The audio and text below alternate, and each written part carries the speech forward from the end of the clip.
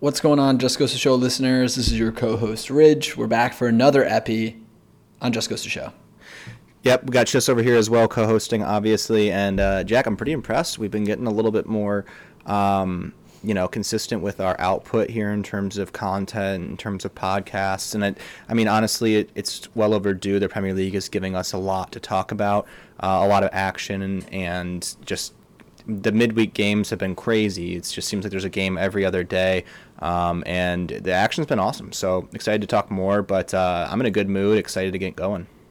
Yeah, I love that. Very, very chipper and enthusiastic Chis today. Yeah, I mean, in terms of Prem action, really, what else do you have going on? You got to be watching it. We've also got our friends over at Every Week We Follow, the Aston Villa For the Fans, By the Fans website, which is keeping us on our toes, where our episodes are featured on their site. So appreciate our contacts over there, Glenn Goodwin and Sam Rayworth. Oof, had a couple too many beers before this pod, Chis.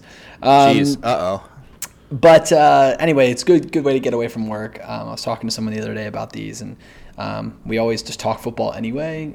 So it's nice to, I don't know, we just actually record this stuff, and then we end up doing it anyway. There's a therapeutic nature.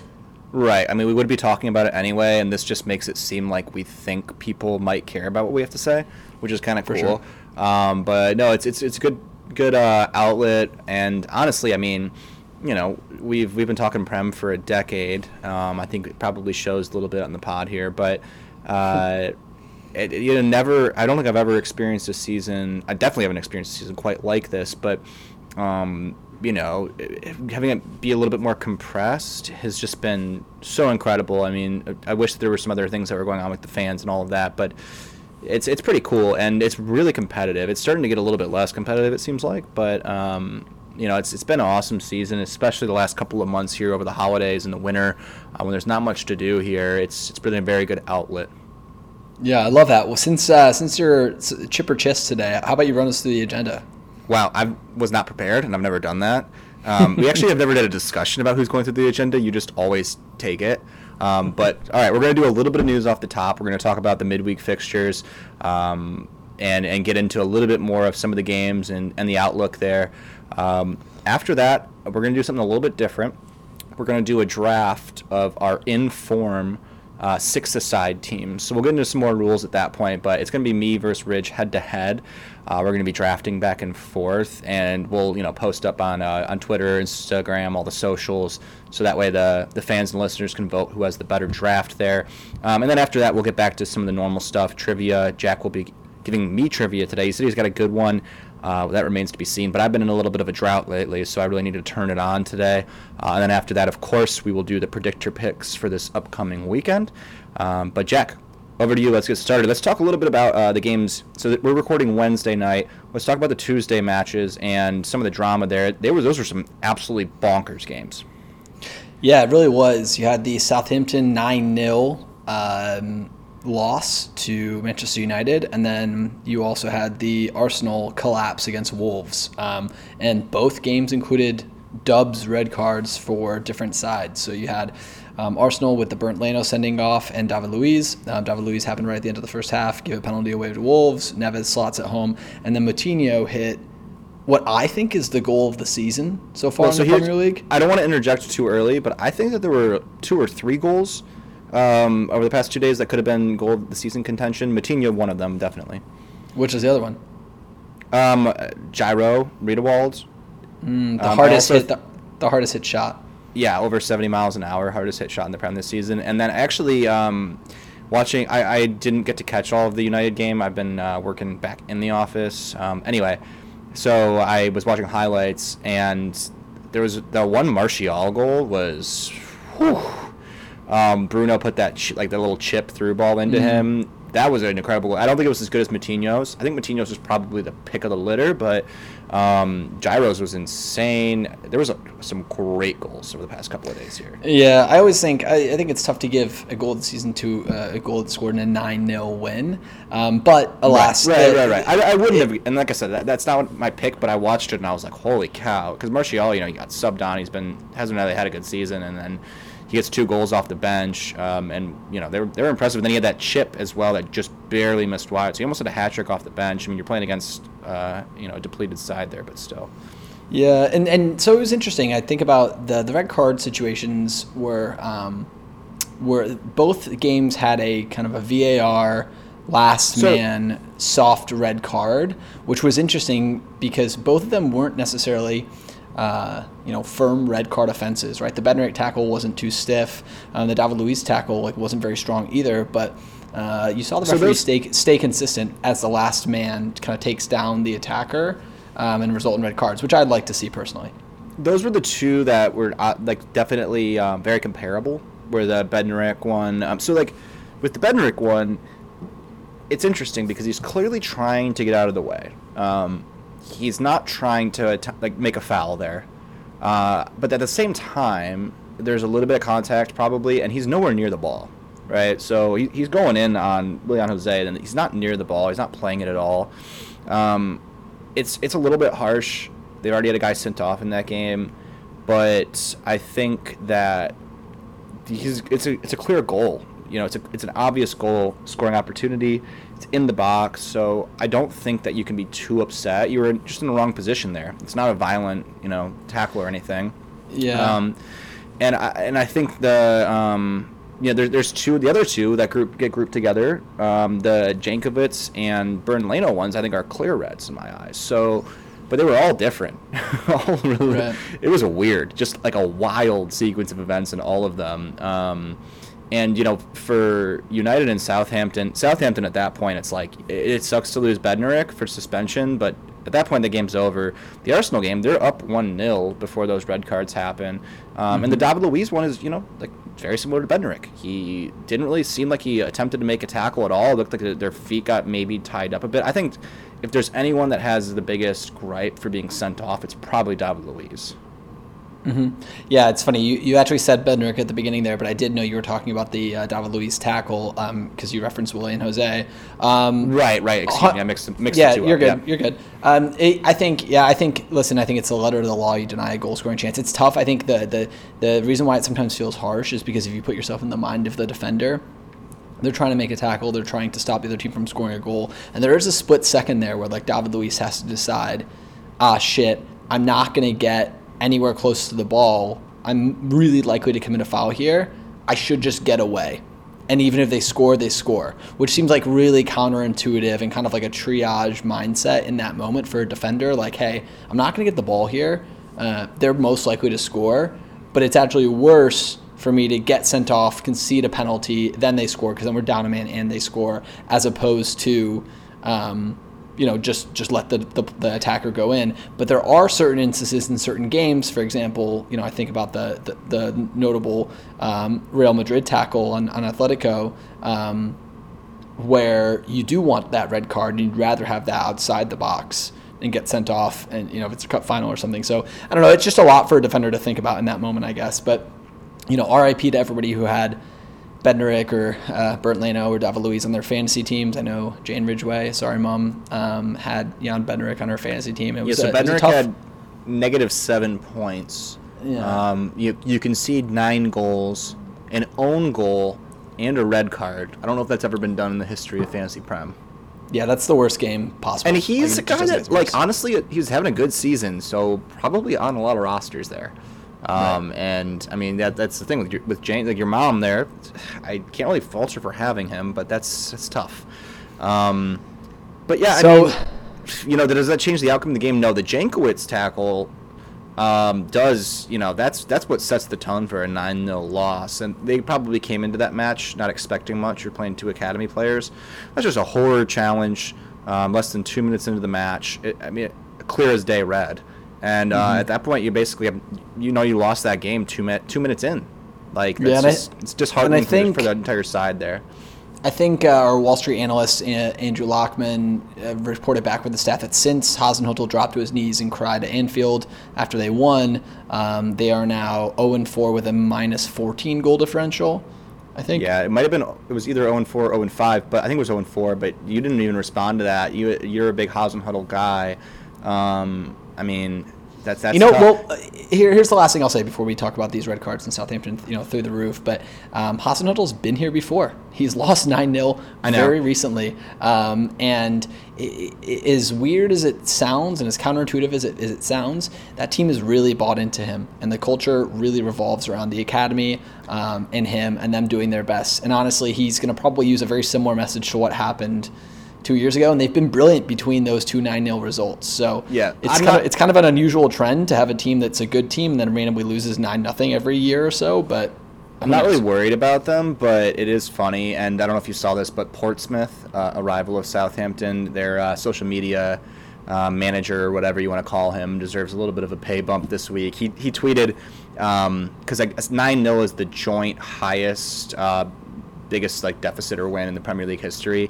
And they tweeted the last time Southampton won or lost 9-0, and then again, congratulations to the teams that beat them. So it was a little cheeky, little petty move there from the Portsmouth Twitter account. Love that. Yeah, I mean, I don't know. I don't know if there's really much more to say about those games. United really needed 3 points to have any shot of staying in the title race, and so they did it emphatically. I think it's good momentum for them. But outside of that, I mean, I don't think we really learned a whole lot about any of those teams. So looking elsewhere around the league, obviously you have results for Chelsea, and then no results for Chelsea yet. They haven't played this week, but they did just come off beating Wolves with Tuchel, 2 games in charge, and then obviously Blades are showing a bit of a heartbeat. So any 2 observations for those teams? I just think it's interesting with Tuchel. We'll see what happens tomorrow against Spurs. I almost wish you could have waited to record this until then to see what happens. But they've looked a lot more organized. The interesting thing with them is 2 matches, no goals conceded, no shots on goal conceded, which is obviously pretty impressive. I saw a report today that Christian Pulisic was saying that he's going to be playing in a bit of a different position, more of a false 9 type role, which I don't really know if that fits him or not. But I don't know. I like that Tuchel's mixing things up. He's had 2 pretty different lineups. He's played a lot of young guys. And so I think that Chelsea are going to rebound a bit. I just think it's a little bit too late for them to make any push this season. Hopefully they can sneak into top 4 for their sake. Blades, I think, is a little bit more interesting. And I think Blades is, if we talk about them, we talk about the whole relegation battle. But they've now, won 3 out of their last 5, and I think it might be even better than that overall in all competitions. But they've won 3 out of 5 in the Prem. They're up to 11 points, and they are still 11 points away from safety with 2 teams in front of them. I mean, if you look at the table right now, are any of these teams? Do they have a lifeline? Does Blades, do West Brom, do Fulham have a heartbeat at all, or are we just kind of assuming that those teams are all going down? I mean, honestly, you've got to assume that they go down. Something crazy has to happen. Like Fulham, Mitrovic has to go on, go goal crazy, or I think Big Sam's down. I think Blades are more than likely down, and unless Fulham, Mitrovic goes off and they start finding a ton more goals up front, I think they're down as well. But if I look at the 2 teams above them, listen, it's Burnley or Newcastle to slip up. Brighton's win today against Liverpool was absolutely massive for them. Huge. I think that they stay up. Yeah, I think they stay up as well. They've won 3 out of 4 now, and that was huge. And then you have Newcastle and Burnley, both on 22 points, Burnley with a game in hand. Burnley, we know, they beat Villa, they beat Liverpool. They're going to get enough points just by playing boxy, cagey, 4-4-2 football with set pieces, so they'll be fine. Newcastle are fucking awful, but they do have better personnel than anyone else in that bottom 3 in terms of their actual roster, top to bottom. A couple of good goalkeepers, and they've got some money invested in the team kind of all over the pitch, Callum Wilson, etc. So I think those 3 teams go down. I think we can kind of, I hope that Newcastle slips down there, but I think we can call it. I think West Brom is the most down of the 3. If there was any team that was going to sneak out of there, I think it'd be Fulham or Blades. I mean, Fulham have 17 matches left this season. Blades have 16 matches left this season. So it would take a lot. It would take a bit of a miracle, but I'm not saying it's impossible. It just seems at this point there's 8 points between 18th and 17th. But there's a little bit of momentum a lot of momentum from Blades, and then kind of a little bit from Fulham, although it's slipping a bit. So we'll see. Either way, it's good to see Chris Wilder have some success. I think it makes it a little bit better for them if they do go down. They can keep him next year. At least they didn't like have one of the worst Premier League seasons of all time if he can keep that up. Who Yeah, knows? I think it's interesting. If you actually look at their team, there are a couple decent players in that team, right? You think about Ramsdale in goal. I think Xander Berge is probably the best player on their squad. Their club record signing, and then you have Ryan Brewster up top, who had a lot of hype in the championship. Hasn't scored. Ollie McBurney, also a decent center forward. So it's interesting. I think they did spend a little bit of money, so I am curious what will happen to them when they go down. But I do think they're kind of built to come straight back up. So West Brom, however, they went down, came back up already. Like they're kind of they're kind of banging on the door for a little while. I'm a little bit more concerned about them, their costs, the payroll of some of their players. You'd see Mateus Pereira leaving in the offseason, and as well as Semi Ajayi. And Sam Johnson potentially as well. So you've got some concerns about some of their team. And then Fulham has some really, really strong talent. So like Loftus-Cheek's on loan. Ademola Lookman's also on loan, I believe. Ola Aina's on that team. And Gisa. They have a good team. And Adebayo. Areola, Adebayo. So yeah, some players will leave. They got a lot more talent. I think out of those three, West Brom are the clear losers of the group. But yeah, agreed. I don't know. I mean, I like Fulham, and I think Fulham and Blades are both good Premier League clubs. I think that they're more fun to watch than the Burnleys, than the Newcastles right now. So, I don't know. I got a little bit of a part of me that's rooting for them to stay up. West Brom, I could care less. I don't like Big Sam, and they're bleeding goals. But we'll see what happens. I mean, it's just good to see Chris Wilder get some wins because I really like him, and I think that it's got to be a tough season for Blades after they must have had a total shift in expectations last season, just hoping to stay up, and then ended up finishing top half and blowing that out of the water to this season. I mean, the worst start in Premier League history. It's got to be a little bit of a roller coaster of emotion there. So I'm hoping that they can kind of steady the ship a bit. We'll see what happens. Right. I think the jumping around the league and looking at other observations from the Premier League, really the only other observation I have is that today all away teams won in the Premier League, which is strange. And it just, to reiterate, we talked about this a few times on the pod, that home field advantage, home ground advantage, home advantage just doesn't exist during COVID. With stadiums empty, it might even be a disadvantage to be playing at home. We'd have to get the data back, but something about like a trip, where you're traveling, you're away from your family, you're more, mentally en route to the stadium, away, business, down to business. And maybe that helps away teams more than home teams.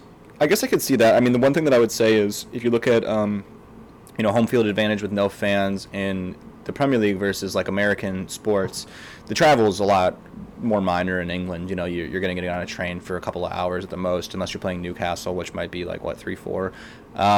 So it's really nothing that major for travel, and you're not changing time zones where, like, if you're an NFL team going from West Coast to East Coast or vice versa, that's really going to mess with you a bit, mess with your body and your schedule a little bit more. So not having to do that in England, the travel is not as big of a deal. So not having the home field advantage in terms of noise and atmosphere, it really seems like there's really not much to it at that point, other than maybe you sleep in your own bed or you're at your own locker or whatever. But I don't know if that really makes much of a difference. Yeah, that's a good point actually. If the Premier League was in the U.S., home field advantage would actually be an advantage because of the time zone situation. I agree with that actually. It's a good take.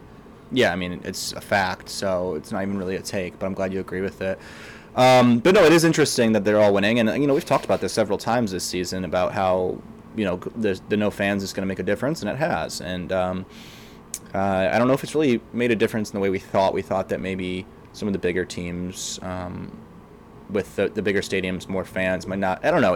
It's weird. It's hard to say. I haven't looked at the data enough to say like whether or not this has had a major impact in the season, but you'd have to think that it has. And all away teams winning today, that might be just a fluke coincidence anyway, but something to point at and take a look at. And it is interesting because you have Brighton beating Liverpool away. There's not like these were all cakewalks for all these teams, even though, like you would expect City to beat Burnley away and Leicester to beat Fulham away, but those were really the only two that were probably the road favorites. Yeah. What else you got? Anything else? Any other takes on the Prem before we get into our draft? I just had one other thing I wanted to give a quick shout out to Sean Dyche. If you guys haven't seen his press conference, this pre-match press conference from this week, it was a really breath of fresh air, I would have to say.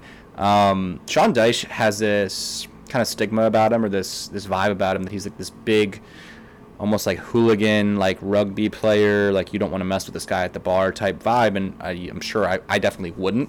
Wouldn't look him the wrong way, but he has a little bit of a soft spot, a little bit of a sweetheart in him, and he had this press conference where one of the reporters asked him, I don't even know who the guy was. I didn't really look into it. You might know if it was an English guy, but like basically said that he has like what we would call like a doppelganger or a lookalike type person that was just this guy asked about, and Sean Dyche just like took the question and ran with it. And he was like, no, actually, people say I look like Chris Evans, which he clearly doesn't. But it ended up being like a 4 or 5 minute thing where Sean Dyche was basically saying like he loves looky-likeys, is what he calls it. And it's just like his version of like people watching with like his family or friends or mates at the pub, and picking out random strangers and saying who they look like and that kind of thing, which seems really silly, and it was, but I don't know, man. It had like a little bit of like a Ted Lasso vibe where you're just like, this is just like makes me feel good. And he was talking about how like these reporters need to have a little more fun with it, and we're in a really tough time right now with the pandemic and all of this, and like we should be like just messing around a bit in these press conferences and taking things less seriously. And then after like 4 minutes he's like, no, ask your questions, I know you got a job to do, blah blah blah. He was just having a good time with it. But if you haven't watched it yet, look it up. Sean Dyche, looky-likeys is what he calls it. I don't know if you have any more to say on it, but I had to give it a shout out because it like made my day watching it today. I laughed and I just like felt good about myself after watching it.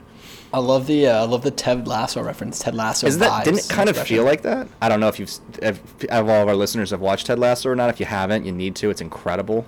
But well, that can be you can be the manager. Ted Lasso can be your manager for your 6-a-side draft team, because I don't think we have managers included. We didn't do that. We do not. Yeah. Team Lasso over here. I don't know if you have another fictional manager you could throw in there, but yeah, no. All right, so how we can do this, Chris? Or how? All right, I'm gonna go over the rules. Teams?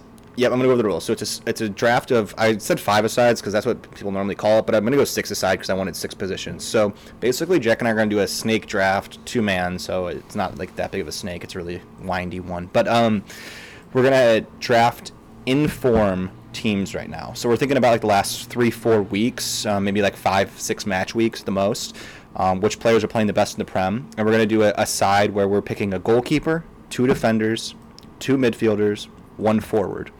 Now, the thing is, there's no order. So, like, let's say I have the first pick. I could take my striker, and then Jack could take a midfielder and a defender, and then I could come back. But the big thing is that once a player's picked, you can't pick him again. And if I have the first pick, Jack has the next 2. Then I have the next 2 until we fill out our sides. And I'm going to put up a graphic so we can vote on it and have some fun with it. But basically, that's pretty much it. It's going to be pretty simple. So here's how we're going to decide the order, Jack. Since I think I have the massive mental upper edge, I'm just going to let you decide whether you want the first pick or you want to defer the first pick to me, and you'll take the second and third. I'll take the first pick. You'll take the first pick. All right. Yeah. And also feel free to give a little bit of analysis or your thinking when you take this pick. I want you to be able to sell this for our listeners, so that way maybe you can garner yourself some more of the vote. All right. So I'll obviously pick first overall, kind of like easy, just fucking rip it. Who's going 1-1? Going 1-1 is right now in my 6-a-side team. I'm going to go with a midfielder. I'm going to go Jack Grealish. It's the first overall pick. Logic behind that, I genuinely think currently, right now in the Premier League, factoring in injuries, everything, he's the best player in the Premier League. David Moyes actually said that this week. He said Jack Grealish is probably the best player in the Premier League right now, and I couldn't agree with him more. And you think about his creative outlet, can also get behind the ball, play defensively. He's in great physical condition. He can win a ball in the air if he needs to. He's a really, really good athlete. Not as diminutive as some of the other midfield players who kind of play a similar position, like a Bruno Fernandes. Even you could throw Mohamed Salah, etc. So Jack Grealish, first pick. Okay. love the pick. He was on my board. I thought you might take him first if you did have the first pick, so I was prepared for that. But obviously, I don't know if I've said this. I probably said it about 12 times on the podcast, but I think he's my favorite athlete of all time. So I'm jealous. I would love to have him. Yeah. But now I've got second and third, which I would have definitely given you the first pick had I had the opportunity. I love being able to get 2 here. So I'm going to go with my first pick. I'm going to take a defender. I think the most informed player in the league right now. I'm going to give you some numbers. He has made 12 starts this season, and his team has given up 2 goals in those games. It's John Stones from Man City. Talk about inform. I mean, holy cow. He has given up. The City have given up 1 goal in their last 9 matches. He also had a brace against Crystal Palace. So I love that falls to me. With the second pick, I'm going to take Stones. And then the wraparound, my second pick here, I'm going to take someone that I think you probably wouldn't take anyway, but I absolutely need on my team, especially after today. It's not going to be a surprise to anyone that knows me or that knows the pod, but it's James Maddison. It's going to be my first midfielder off the board. Oh, my God. So his last 6 appearances, he has 3 goals, 3 assists. Only one of those matches he didn't have an attacking return in. 2 great assists today. 1 in his previous match against Leeds. Over the course of the season at this point, he's got 6 goals, 7 assists, and 20 appearances. He has been absolutely electric, and he's just a fan favorite for me, so I'd love to have him in the midfield. That is my next pick. I got John Stones, James Maddison. Back to you for 2 more. Wow, that is. I mean, I guess you gave logic behind your picks, but I am fucking astonished with those picks. So anyway, with the I'm excited to hear how we're playing a goalkeeper, 2 defenders, 2 midfielders, and a forward. Just so you guys know, in the 6-a-side teams. So I'm gonna lock up. I think when I'm thinking about you can only have 1 forward in this team, so you obviously want to lock up. And so you don't have the option of kind of playing 2 different dynamic midfielders or kind of an outside I don't want to defender. cut you off, Jack, but we did. Jack and I did have a conversation before that I feel like I should inform the viewers on. We're talking about positions. We are classifying them as they are on the Fantasy Premier League from PremierLeague.com. So if you're a midfielder on there, you're a midfielder here. If you're a forward on there, you're a forward here, etc. Yep, exactly. So like Marcus Rashford is a midfielder on Fantasy Premier League as opposed to a forward, and he'll play up top a lot. So for my center forward, because I think there's a big drop off in terms of center forward talent in the Premier League, I'll go with Harry Kane as the 4th pick in the draft.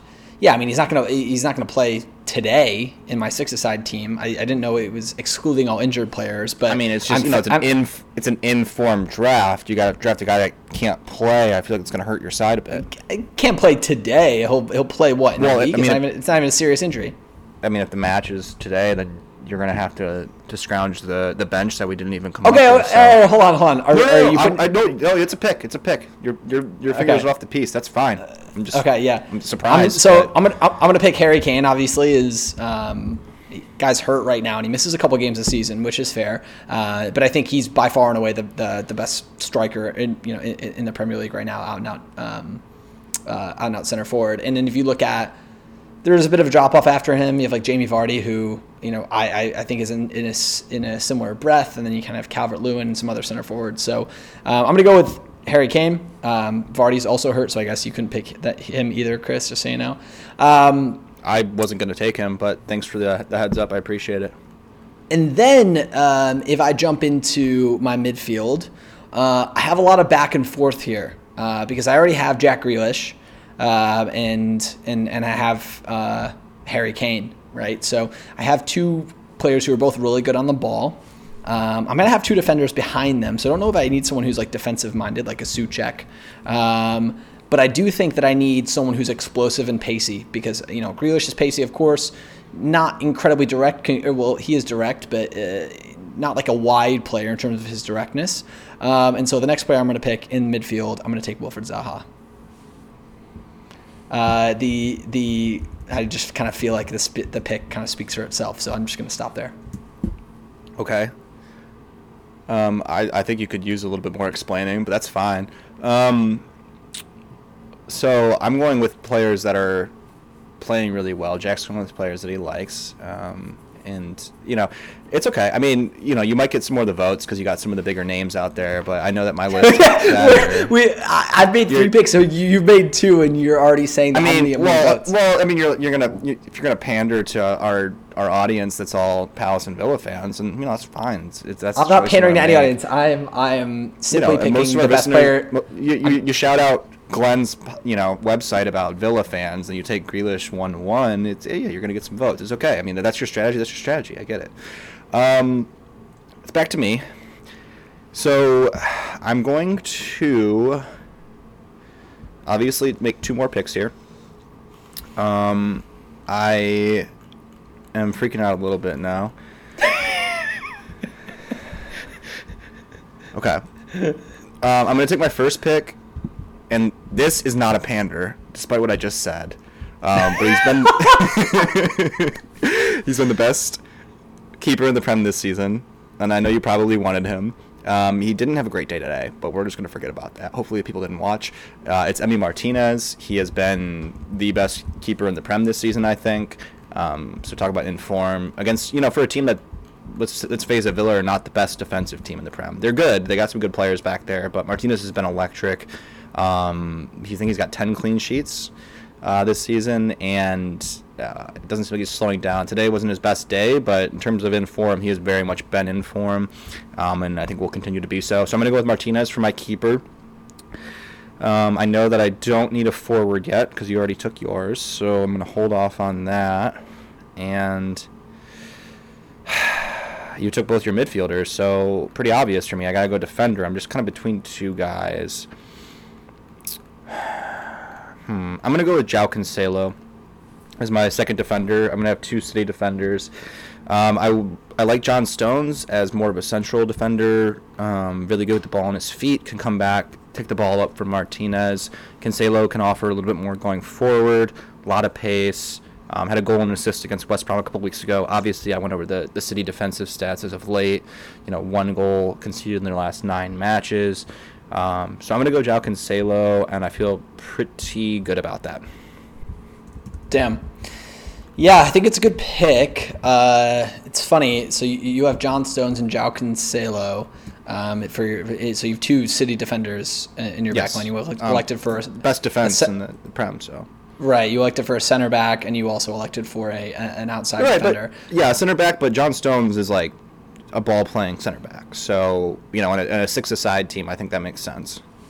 Right. It does make sense. So I'm actually going to go with something similar. I'm going to go with a central defender and an outside defender for the same logic. I think you need someone who can win some of the aerial battles. I know we're playing 6-a-side here, but in case balls come in over the top, or you need someone with to put in the crucial blocks. And I don't think there is actually a better central defender in the Premier League with the given injury of Virgil van Dijk. And it's funny, I would actually take him over John Stones, is Ruben Diaz. He was almost my first pick. I think he's better than John Stones, and I think he might be, but he's not as in form. He's the surefire mainstay in the middle of that Manchester City defense. So I was reading an article the other day about how he has had a similar impact on City's goals conceded than Van Dijk did when he came in to Liverpool. So I'm going to go Ruben Diaz. Ruben Diaz as my central defender. You've already picked your defender, 2 defenders, and your goalie. You got your pick of the litter at this point. Right. So no matter who I go with here, I can follow up with another pick.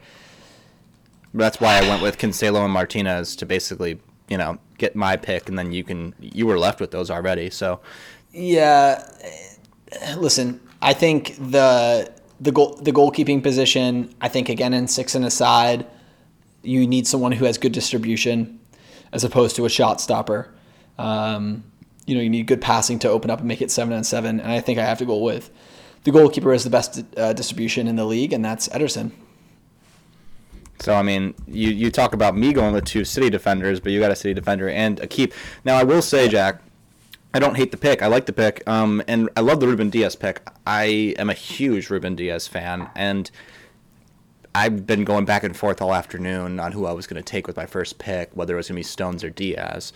And I went with Stones only because I think that he's probably a little bit better for this format. If we're actually going six-a-side, I think he's more of the guy that has the ball on his feet, passes a little bit more. But I do think Ruben Diaz might be the best center back in the Prem right now, not named Virgil van Dijk, or the one, with a full knee intact or whatever. So I like that pick. Ederson's solid too.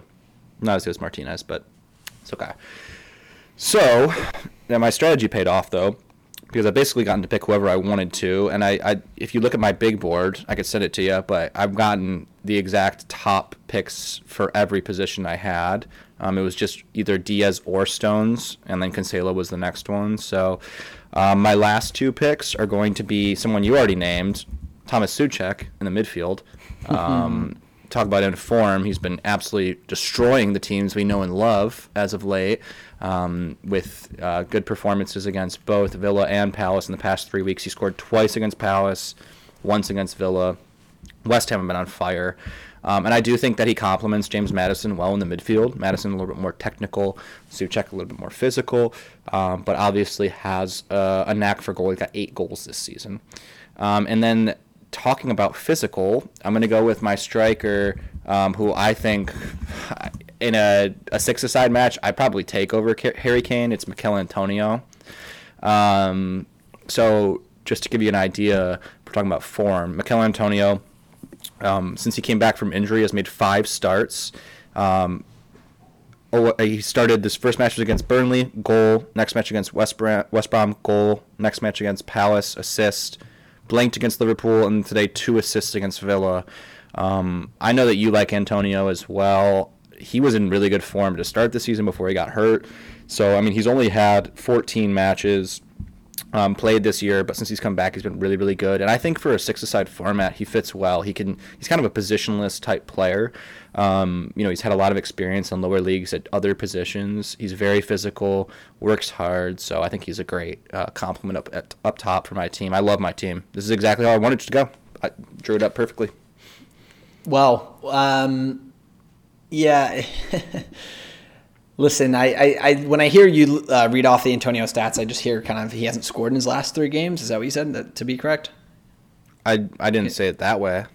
He hasn't scored, though. That's right, in his last 3. So I mean, you can look it up if you want. Mikel Antonio, freak athlete. I love, especially in six-a-side, I love going with freak athletes, guys who are really strong in tight spaces. You have Souček and Antonio riding West Ham's wave of form. I'm going to round out my team. Wait, though. Real quick before that, though, before we move off of the Antonio comment there about not scoring in his last 3 games, I mean, Harry Kane is hurt. So, and he didn't score his last game that he played either. I mean... Last game that he played? He's literally injured. I mean, he's gonna be back very, very, very shortly. We'll see. I mean, I don't believe Jose. I don't believe anything that comes out of that guy's mouth. But so, all right, take your last pick, defender. Sorry for interrupting. Last pick, defender. So I went with an outside defender, and I'm kind of torn here between going with kind of a defensive-minded outside back or a more attacking outside back, and I have a very defensive-minded Ruben Diaz, so I'm going to go with a little bit more of an attacking option here. I'm going to go with James Justin as an outside defender, and I don't like that I'm on the Liverpool or the Leicester bandwagon, but James Justin can play left side of defense, right side of defense. He's very, very pacey, very quick, good with both feet. Scored a goal today.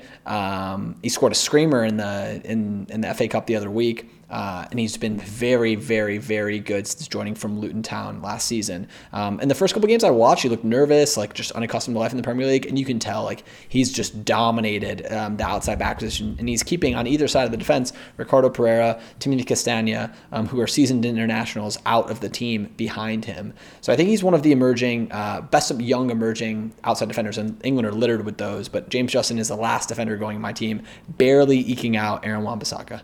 All right, let's do some honorable mentions really quick. So Justin and Lucas Digne were the next guys kind of on my board, but Justin would have been the guy. So had I not been able to get Cancelo, I would have gone with him. So I like that pick. I had Grealish on my board. I did not have Zaha, Kane, or Ederson. I would have maybe gone with Schmeichel. I was thinking about, but I didn't really. I wanted Martinez, so I'm glad I got him. The other forward I was considering was Patrick Bamford. I knew you would never take him, so I wasn't planning on taking a forward early because I knew I either had Antonio or Bamford. I thought maybe you'd take Antonio. But so anyway, did you have any other honorable mentions, any other comments before I read off the teams here? Yeah, I mean, up at forward, the more I think about it, the more I look at it, the fact that Callum Wilson is getting the kind of numbers and production that he's had this season is kind of fucking crazy. I think he's good. I really like him. He's a very, very good center forward. He's industrious, he's big, can win in the air, got a silky touch, he's pacey, kind of does everything really, really well. Good athlete. So, I mean, I'm looking at Callum Wilson and I'm thinking, fuck, if he's on a Tottenham, if he's on a... Imagine, I think he could fit into any team in the Premier League. Imagine Callum Wilson playing where Patrick Bamford plays. Dude, imagine, like, Blades with Callum Wilson right now. Like, they're a different team, I think. There's a lot of teams that I think he can just... I'm more so picturing him in, like, a top 8 team or, like, a very attacking kind of, like, free-flowing team. I mean, I just think, fuck, he'd score so many goals. Would kill to have him. But... Yeah. I think, if you put him on Blades, like, they're, an upgrade over, like, Rhian Brewster or Ollie McBurney or David McGoldrick. Like, come on, are you kidding me? No, so I like that. I mean, I actually do think Zaha's been playing well. I just didn't have him on my list.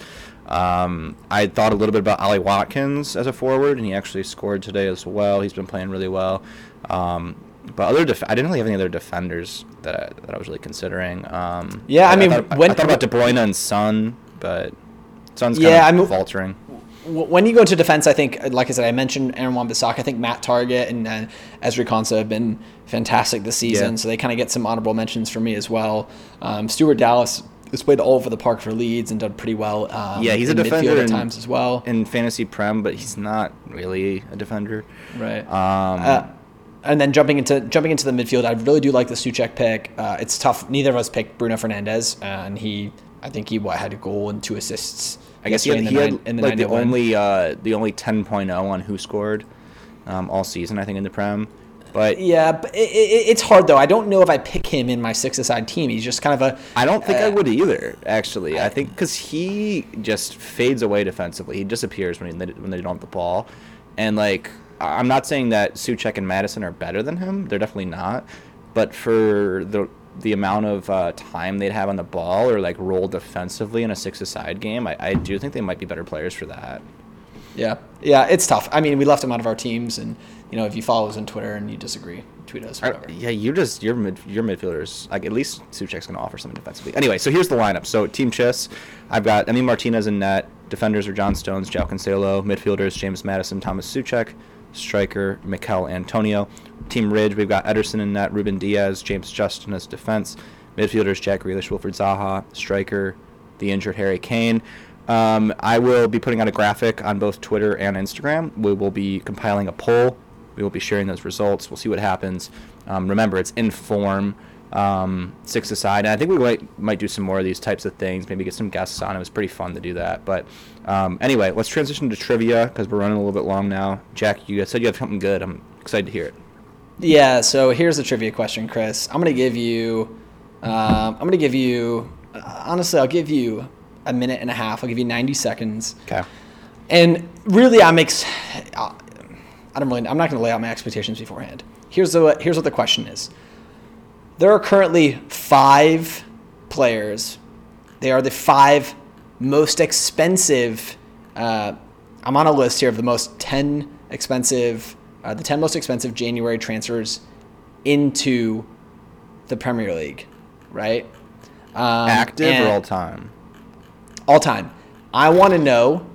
There are 5 players from this list that are active, right? That currently play in the Premier League.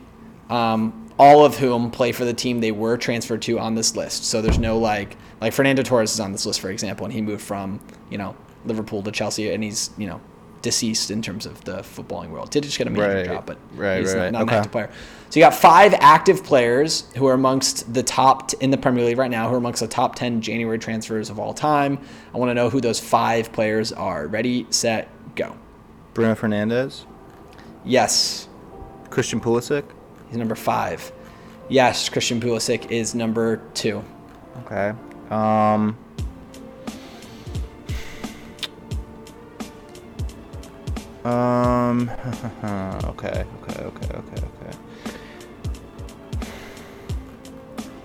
This is tricky. I'm trying to think what teams have brought someone in January. Can you give me the order of them? So Bruno was 5 and Pulisic was 2, you said? Yep. So you're missing 3, Okay. 3, 4, and 1. Pepe was summer, right?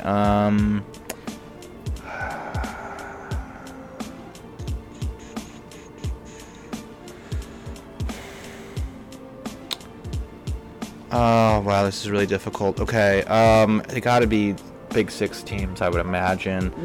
They're big fucking players, Chris. Like I know. January's tough. I don't think about that from guys that haven't come recently. Always that they were January signings. That's why Pulisic and Bruno were easy. Pogba was summer, I think. Oh my god. So you've got summer. I'll give you another summer. 25 seconds. I don't know. I mean, I don't know if I'm going to get any more. Two of them are center backs, and one of them is a striker. Virgil was summer, right? No, Virgil was January. He's the number 1. Okay, Virgil then, and then one more center back and one striker. Not David Luiz, because he wasn't January to Arsenal. All right, 3 seconds. Yeah, I mean, I don't know if I'm able to get him quick. Yeah, I got the first 2 immediately, but that's tricky. You did. January, I don't... Man, like, Pulisic, I knew because it's Pulisic, but he didn't even come in January. He was delayed. And then Bruno I knew because it was so recent. Yeah, I mean, that is a good... I like that trivia question. It's a good one. Give me if you were to kind of work backwards, if you were to kind of work backwards from just most expensive transfers in Premier League history, right? Like at large, both of these are I would say the top 20. One, you brought up David Luiz, plays for Arsenal, and then one plays for Manchester City. I won't give you the center back or striker pairing. Lacazette? Nope. Aubameyang? Yep, Aubameyang. Okay. So he came in for $56 million in 2018. That sounds familiar. So then the other one you said was Man City defender, John Stones? Nope. Not Ruben Diaz. Laporte. Yes. Wow. Aymeric Laporte. I actually don't remember Laporte being January at all. So I don't think I would have gotten that one. Aubameyang I do actually, now that you mention it, but... Yeah, that's the... I mean, I think they came in the same window, in the 2018 window, but I think Aubameyang was after in that window, and I don't think... And Laporte definitely didn't have as much proven hype. I remember Laporte coming in, but I don't remember it being a January thing. Right. But, City have been buying defenders like crazy. I should have guessed more City defenders. Pep's constantly bringing guys in.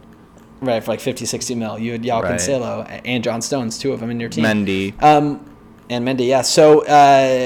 So the number 1 January transfer, again, to recap, Kyle Walker. The number 1 to recap is Virgil van Dijk. Number 2 is he was bought for £75 million. Christian Pulisic were for £57.5 million.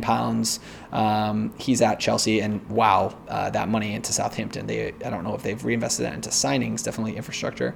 Christian Pulisic for 57.5 to Chelsea. Laporte for 57.2 million to Manchester City from Athletic Bilbao. Aubameyang from Dortmund to Arsenal, 56 million. And then you have Bruno Fernandes for 46.5 million pounds in 2020. Okay. Yeah, interesting. It's funny too. You said it was timely when you brought it up to me before the pod. That you said that you had a good one and it fit the timeline. Not only January signings make sense, but just Liverpool going after January defenders. Yep. Wow, craziness with them this week. We'll see how that works out for them, but losing to Brighton kind of might kill that anyway for them. But anyway, that was good trivia. I wish I would have been able to do a little bit better. I definitely think that all those were very gettable, but it's I don't know. I'm thinking about these guys and these teams right now, and I almost can't think back more than a couple of windows ago, and like I think more in terms of seasons rather than like January has been so dead this January that it's just like kind of a weird year for it. But I like the trivia. Yeah, if you look back, actually, the other transfers on this top 10 all time, you have Philippe Coutinho, who went in for $106 million from Liverpool to Barcelona. That's highway robbery. And then you have Diego Costa went from Chelsea back to Atletico Madrid in 2017. It's a big transfer, $57 million. Oscar went from Chelsea to Shanghai for $52 million in 2017. Highway Talk about a robbery guy again. that you never heard about again after that move. I actually read the other day he wants to come back to Chelsea and finish his career. And then Liverpool. Good luck with that, Oscar. Liverpool sold Fernando Torres to Chelsea for $50 million in 2011. That is significantly earlier than all the other transfers on this list. Yeah, and it's still a huge massive fee. transfer. Yeah, massive transfer. And then Paulinho went from this was not even the Premier League, Barcelona to Guangzhou Evergrande in January. That was a weird move too. Yeah. A couple players going to China on here. Oscar being one of them. Yeah. All right. Well, I always like talking transfers, so any transfer trivia is good. It's just tough to keep track because, you think about, like, the best players in the league, and it doesn't always align. But those are all kind of, like, the only guy there that's young, really, is Pulisic. All those other guys are, like, mid-20s or later. But all right, let's get into Predictor. What do you say? Let's do it. All right. I'll take the lead on the first one here. We've got Manchester United versus Everton on the Predictor app. Chris has actually won some money. I have not. I've got a kind of a trend. Let's not talk about these picks. Money. So I want to clarify: the Predictor is free. You do not have to put any money into this to win money. Ooh, the returns are a little bit lower, but you do not have to put any money. Gambling in Michigan is legal now, as of 2 weeks ago, and I have not won a single Premier League bet yet, and I've bet on like every single game. So the Predictor is great. Use the Predictor. Don't gamble like an idiot like me and like Andrew Locke, my roommate, and lose money every day like we have been. It's been stupid. He hasn't been as bad as me, but I've been getting crushed. So I'm looking for $50K this week. Man United versus Everton, Saturday, 3 p.m. I got a lot of time to get these picks in. I'm going 2-1 United. Speaking of losing money, I bet on Leeds to beat Everton today, so they didn't. Everton have been pretty good. That James Rodriguez goal a couple weeks ago with his right foot was insane. They got Luka Dean back. I think that they're going to put a bit of a fight here, but United are coming off a huge high, 9-0. I think they're going to come back and win again. Yeah, the more I think about this game, the more I think there might be some goals in it, given Manchester United's questionable defense. I'm going to go a little mid-change here. I'm going to go 1-1. This game's going to be a draw. So, I want to sound the siren here. I'm watching Jack change our outline right now, mid-sentence. He's changing his scores. Talk about confidence. He doesn't have it. He's rattled after that draft still. So he's got 1-1. Next one is Wolves at home to Leicester, Sunday, 9 a.m. I'm still just sipping on that Leicester Kool-Aid, especially after today. Madison's 2 beautiful assists. I'm going to go 2-0 Leicester. I know we talked about Willian Jose last pod and that signing.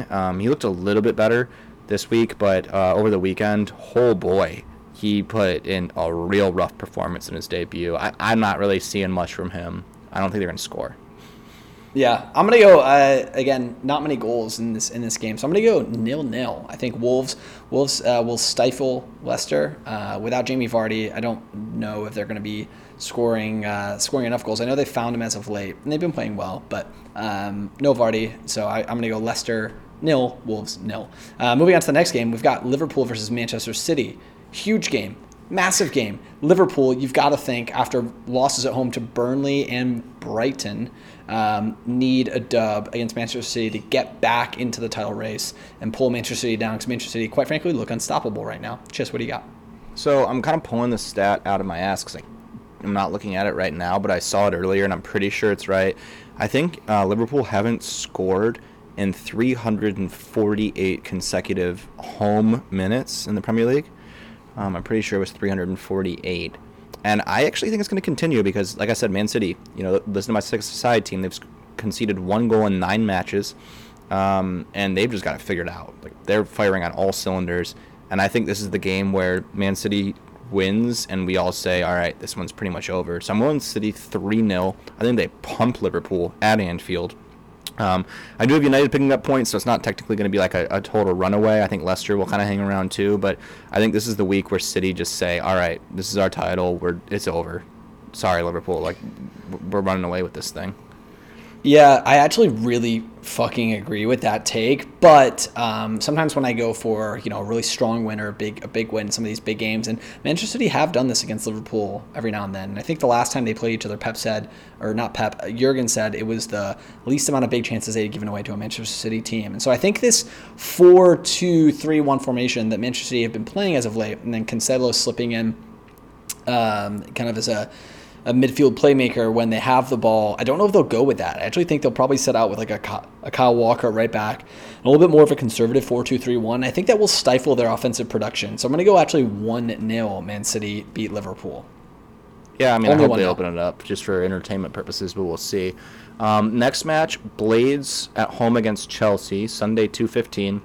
We talked a little bit about Thomas Tuchel not allowing any shots on goal. We talked about Blades being a little bit hotter, having a little bit of resurgence here. I'm very curious to see what will happen. I'm actually going to wait on my predictor picks probably to submit until after tomorrow's match with Spurs and Chelsea.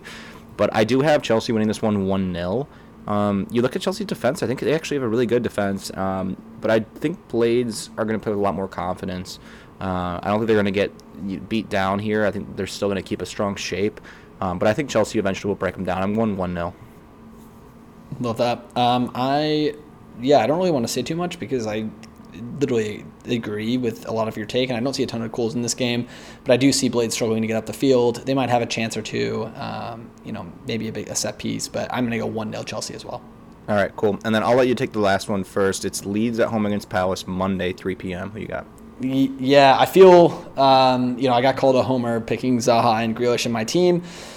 But when I look at Leeds against Crystal Palace, this is a tough fixture for Crystal Palace, given I do think in individual areas, like with Eze, with Ayew, with Zaha, and then maybe we've seen Mateta come in because we haven't seen him yet for Palace, that they do have some good athletes, but I think it leads attacking strength and press against our defense. I don't think we have the ball playing ability from our back line or our two central defensive midfielders. Unless Gyro's playing, if Gyro does start, I think Palace have a better chance. But unfortunately, I think Leeds are going to kind of pull out, and the XG from the last time they played each other will even it out, and they'll actually win 1-0 or 2-1 against Palace. Sorry, 2-1. Yeah, Leeds. I actually I do think Gyro will start. I think he has to, which would be a good reason for Roy not to start him. But no, I do think he will play. I'm going to go 1-1 now.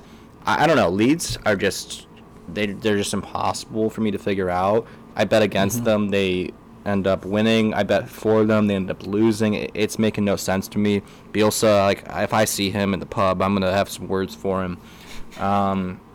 Marcelo. So I don't know. And Palace have been good lately, not great, but they haven't really played a lot of great teams. I'm going to go 1-1. I think that between Zaha and Eze and what Palace have to offer, they're good enough to score now. Especially against a team like Leeds that are a little bit disorganized sometimes defensively and really just push. But I'm going to go 1-1. I don't know. This one feels like a weird one for me. Palace have been weird lately, right? They keep there's early goals in their games, which is weird. Both these teams are extremely unpredictable in my eyes. So I think a draw is the most predictable result. We'll see. There you go. Fair enough. Well, as always, guys, we're closing in on 60 minutes here, so we're going to wrap up. But give us a follow on Twitter. The handle is Goes to Show Pod. Jump into our Predictor app. The NBC Predictor app league is MDEQL8. Jump in on that. Like Chris said, you don't have to pay, and you can win 50K. That should be their tagline. You don't have to pay, you could win 50K. Follow us on Instagram, too, at Just Goes to Show Pod. Like I said, I'm going to be putting out graphics for Jack and I Six Aside. Teams here, please vote on them. Create a little bit of banter. It'll be fun going back and forth and arguing. I'm fucking thrilled for these graphics. So, because I do all the editing and Chris usually does the outlines, so we kind of have a good little kind of trade-off in terms of responsibility. But this is Chris assuming a whole new role for the pod. So graphics by Chis coming at you. You're talking about more than I expected, so I might have to put a little bit more work into them than I thought. I had a little bit of a template. It's not that flashy. But regardless, no, it'll be fun. So, yeah, please vote on those. Follow us. Give us ideas. Like, if you guys like this draft thing, like, give us ideas for more stuff. Like, I thought that was pretty fun, Jack. I don't know, but I'd love to do more things like that. We might try to incorporate some guests or something like that if people do like that. So feedback is always appreciated. But that's really all we got for this week. All right. As always, guys, just goes to show. Everybody's human. Have a good weekend. Thanks, guys.